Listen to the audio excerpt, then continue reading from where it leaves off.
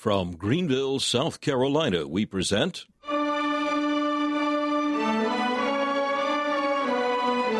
Let the Bible Speak.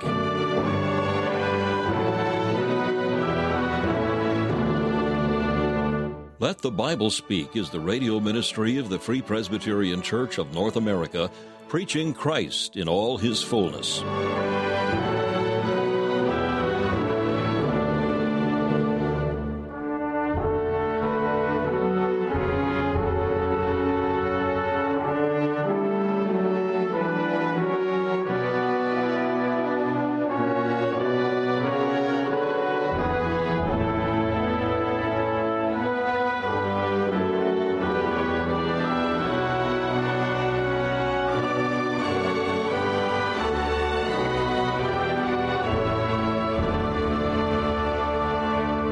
Welcome you to this broadcast of Let the Bible Speak, featuring messages preached by Dr. Alan Cairns, founder of Let the Bible Speak Radio Ministries.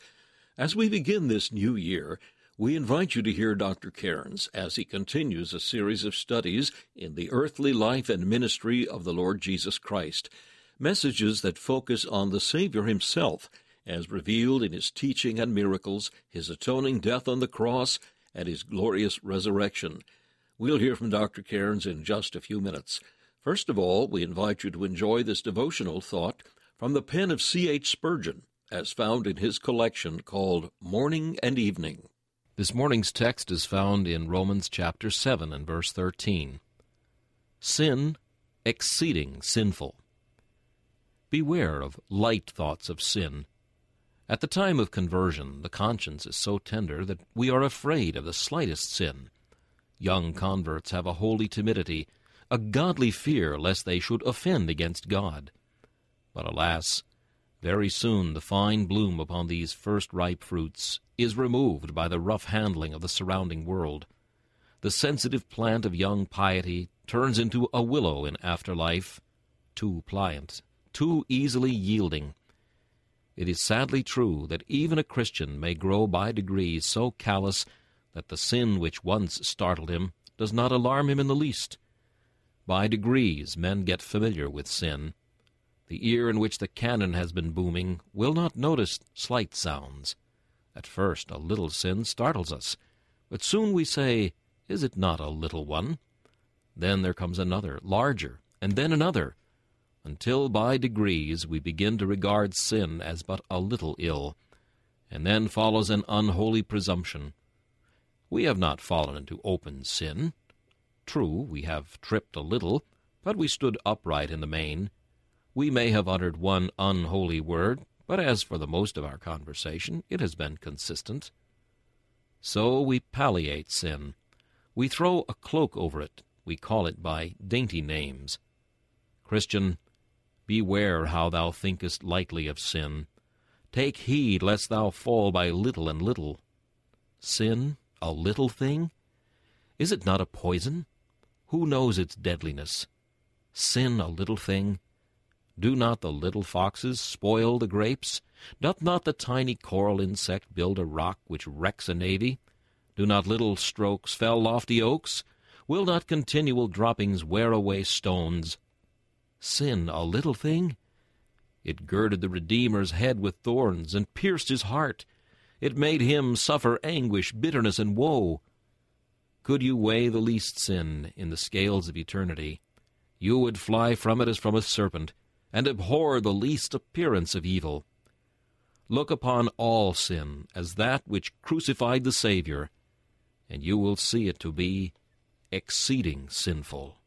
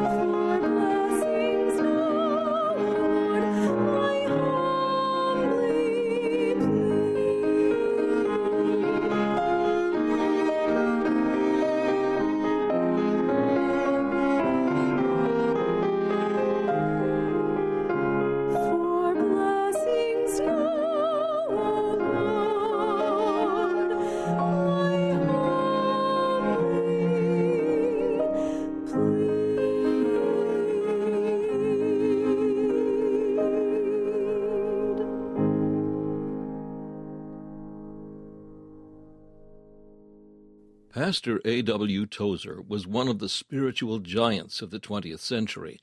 A self-made scholar with an insatiable hunger for the deep things of God, he was known to often burn the midnight oil in his study, seeking a more profound experience of his Lord and Savior. His book, The Pursuit of God, is the result of long meditation and much prayer. It is not a collection of sermons. It does not deal with the pulpit and the pew, but with the soul athirst for God. Some of the chapter titles include Apprehending God, The Gaze of the Soul, and Meekness and Rest. Let the Bible Speak is pleased to offer complete reprints of this timeless devotional help free of charge. For your copy of The Pursuit of God, simply email info@faithfpc.org. That's info@faithfpc.org. If you wish, you may call us at 864-244-2408. That's 864-244-2408. If you prefer regular mail, simply write Let the Bible Speak, 1207 Haywood Road, Greenville, South Carolina, 29615. That's Let the Bible Speak, 1207 Haywood Road, Greenville, South Carolina, 29615. Just ask for your free copy of The Pursuit of God.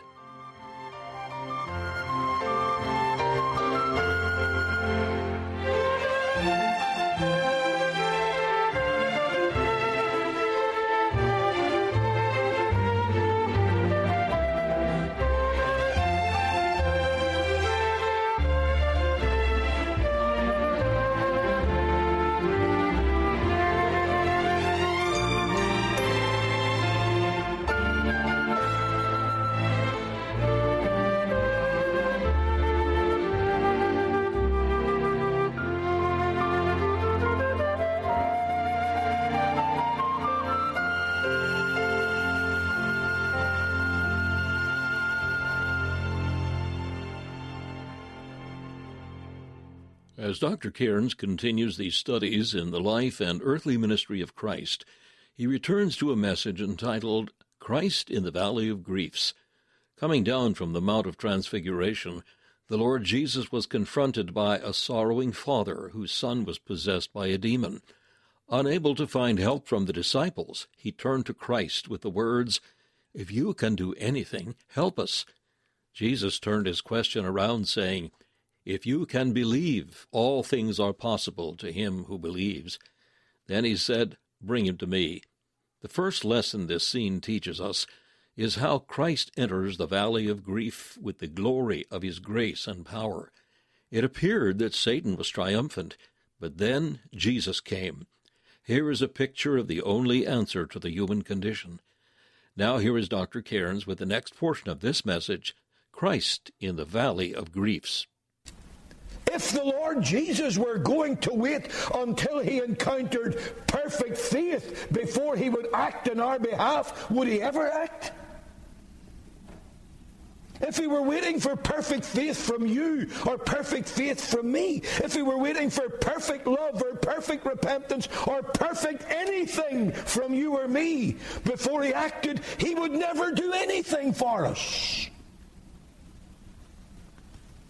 Here, with this distracted father expressing but an imperfect faith, the Lord Jesus immediately acted. He delivered the boy from the devil, from his dumbness, from his deafness. And as Luke tells us, he then gave him back to his father. That's one of the loveliest touches in the story that's given in the three synoptic Gospels. The father brought him to Jesus, and he gave him back to him. Again, there's a sermon I haven't time to preach. But you can extrapolate from that a very general biblical truth. Whatever you bring to the Lord Jesus, he gives back to you in better shape than it ever was before, with greater fullness and with greater blessing. He brought his son to the feet of Jesus, and the Lord Jesus gave him back fully delivered. Now put yourself among the disciples. Quite naturally, they were more than a little perturbed. After all, these were disciples who had never yet failed. When they were facing a sickness, they were able to deal with that sickness. They had not known failure in this realm. And now they come to the Lord Jesus and say, why couldn't we cast him out? What's the difference? Well, if you turn back to Matthew's account in chapter 17, you'll find the full answer of the Lord Jesus.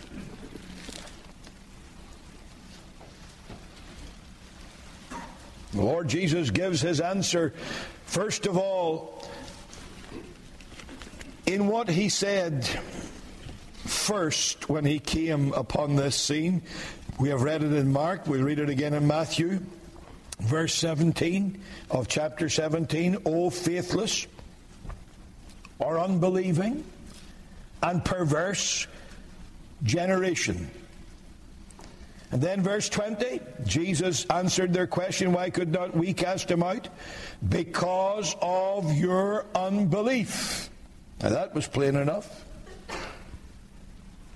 Why couldn't they cast him out? Because they were unbelieving. They were faithless. The Lord Jesus makes it clear. Doesn't matter what ritual you go through. It doesn't matter what truths you profess. It doesn't matter how true the statements you make. It doesn't matter with what enthusiasm or what emotion you command Satan's defeat. This is not how it's done. This will be by faith, or it will not be at all. Because of your unbelief, you couldn't do it. Now, this is a portion with many, many lessons. It's a portion of Scripture that shows us something of ourselves, of our sin, of our need. It shows us more than a little of our enemy. But most of all, and this is where I want to focus our attention this morning, it shows us our Savior. And as I've indicated, and I want us to think of this as we look at this passage of Scripture, when you study it carefully, you see Christ with us in the valley of our grief. First point I want to make is very, very simple, and yet it's a truth, it's a joy, it's a peace that the devil would like to rob us of. And it's simply this, that Christ enters the valley of human grief with the glory of his grace and his power. I've already indicated that the scene at the foot of the Mount of Transfiguration is a miniature of the whole world. When you look at this passage, you can understand why the Bible tells us that man is of few days and full of trouble. You can understand how again we are told that man is born unto trouble as the sparks fly upward. Not just trouble, but trouble, suffering, anguish caused by Satan and caused by sin. Look again at this miniature of the world at the foot of the Mount of Transfiguration, and you'll see a picture of souls depraved, of lives destroyed, of families wrecked, of bodies ruined, and of Satan triumphant. Here is a picture of Satan destructive, unchangeable in his hatred towards not only God but men, unchainable and unconquerable. You see, the disciples, they could do nothing about the devil. Not a thing in the world. The scribes who were mocking them, those religious leaders of the Jews, they could do nothing about the devil. They were mocking the disciples, but they themselves were just as powerless. The whole picture is one of an unconquerable enemy. And no power of man could do anything with Satan. Then Jesus came. And that's the key line. Then Jesus came. And you know, when you look at it in that light, that is the history and the story of salvation. This is exactly how the New Testament puts it. In Titus 2 verse 11, the grace of God that bringeth salvation hath appeared to all men. Titus 3 verse 4, the kindness and love of God our Savior toward man hath appeared. Hebrews 9:26 tells us that now once in the end of the world, Christ hath appeared to put away sin by the sacrifice of himself. And I have deliberately chosen texts with that recurring theme of his appearing for a singular purpose. And I've done it because this is in many ways the story of the world. A story of sin, consequent suffering, alienation from God, the devil defeating and destroying bodies and souls for time and eternity, rampant and unconquerable, religion powerless, whether it's orthodox or heterodox, powerless to do anything against the power of Satan. Then Jesus came. Man, that's the hinge on which world history turns. The coming into the world of the Lord Jesus Christ. God sent forth his Son. We quote these words of Scripture, you know. They roll off the end of our tongue. And we have lost, I think, a great deal of the mystery and the joy of them. God sent forth his Son. Think of that. I can't describe it. I can't understand it. I was trying this morning before I came to church to let my mind again go over something of the incomprehensible greatness and majesty and glory and a theme that I have been emphasizing for many months, the absoluteness of God. What does that mean? I can give you a string of words, but I can't describe or define truly. God is absolute. He is what theologians call self-contained. That is, God is not dependent on anything outside of himself. If you wanted a little more theologically or philosophically, think this one through. God is not correlative to anything outside of himself. God is, and that's the whole story. God is what he is, a holy trinity in all his perfections. He is not derived, he is not caused, He has no beginning. He has no ending. He is self-contained fullness and perfection. The eternal, personal God of the Bible, revealing himself to us insofar as we are capable of receiving a revelation. We have it here, first in the written word, but that written word pointing to this glorious fact of the incarnate word, that this God who needed nothing, this God who, as Romans chapter 9 tells us, is blessed forever, in himself has all blessing, all happiness, all satisfaction, all fullness. This God who needs nothing, to whom nothing can be added, to whose wealth nothing can be given to enrich him. This God, in the sovereignty of his purpose, the free exercise of his will, not through any deficiency in himself or any necessity in himself, created you and me. Then he sent forth his Son into the world. There is the mystery that baffled the minds of angels. When the eternal Son of God became flesh and dwelt among us. Satan certainly had cause to go into convulsions at that time.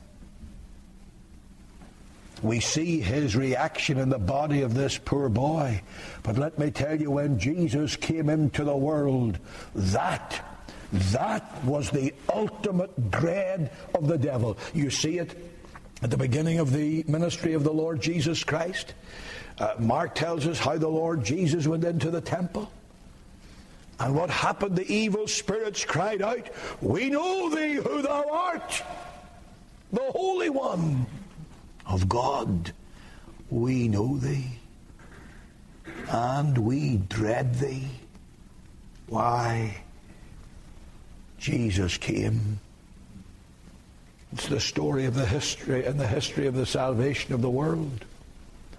But thank God it's also the story of every individual who has ever come into salvation. You remember Zacchaeus outside the city of Jericho climbed a tree. He went up that tree a self-condemned sinner. Then Jesus came. Today is salvation come to thy house. In John 11 we read of Lazarus lying in a tomb, dead as dead could be, corrupt with the corruption and decay of death. Then Jesus came and he cried, "Lazarus, come forth." And forth he came. Paul speaks for all Christians in giving his testimony in 1 Timothy 1:15. This is a faithful saying and worthy of all acceptation. Christ Jesus came into the world to save sinners, of whom I am chief. I think every Christian who has ever felt the grace of God, and of course every Christian has felt the grace of God unto salvation, every such Christian always feels this is one thing that Paul got wrong. You're not the chief of sinners, I am. You see, Paul was speaking for us all there. Every sinner saved by grace, if he's convinced of anything, is convinced of the guilt of his own sin. He's convinced of the wickedness of his own heart. He's convinced that if ever any man deserved hell, he deserves hell. Many a time as I consider what the Word of God teaches and what my own heart witnesses, I've got to come honestly before the Lord and realizing the fullness of what I'm saying. There is not a sinner in hell today not a sinner already in hell who more deserves to be there than I do. But Christ Jesus came into the world to save sinners. He saw us in the valley of the grief and the guilt and the depravity and the suffering and the damnation of our sin. What a message of hope for a world that's sunk in sin. And for you, if you're out of Christ, Romans 5 verse 20 tells me that where sin abounded, grace did much more abound. Thank God, sin is deep, but grace is deeper. Here's our confidence. Christ Jesus came into this valley of guilt and grief.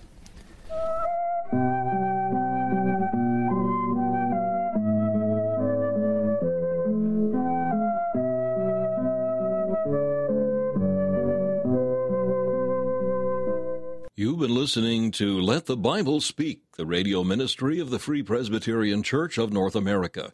We hope you've enjoyed and benefited from today's program.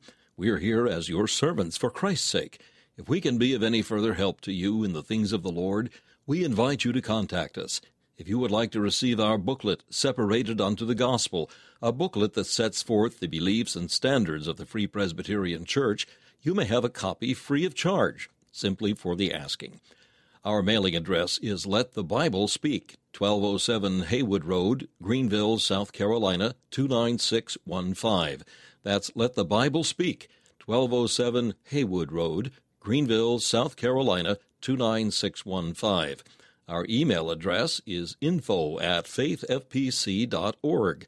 That's info@faithfpc.org. If you would like to learn more about the Free Presbyterian Church of North America, we invite you to visit our website, www.fpcna.org. That's www.fpcna.org. This is Charles Kelsch saying thank you for listening and inviting you to join us again as we Let the Bible Speak.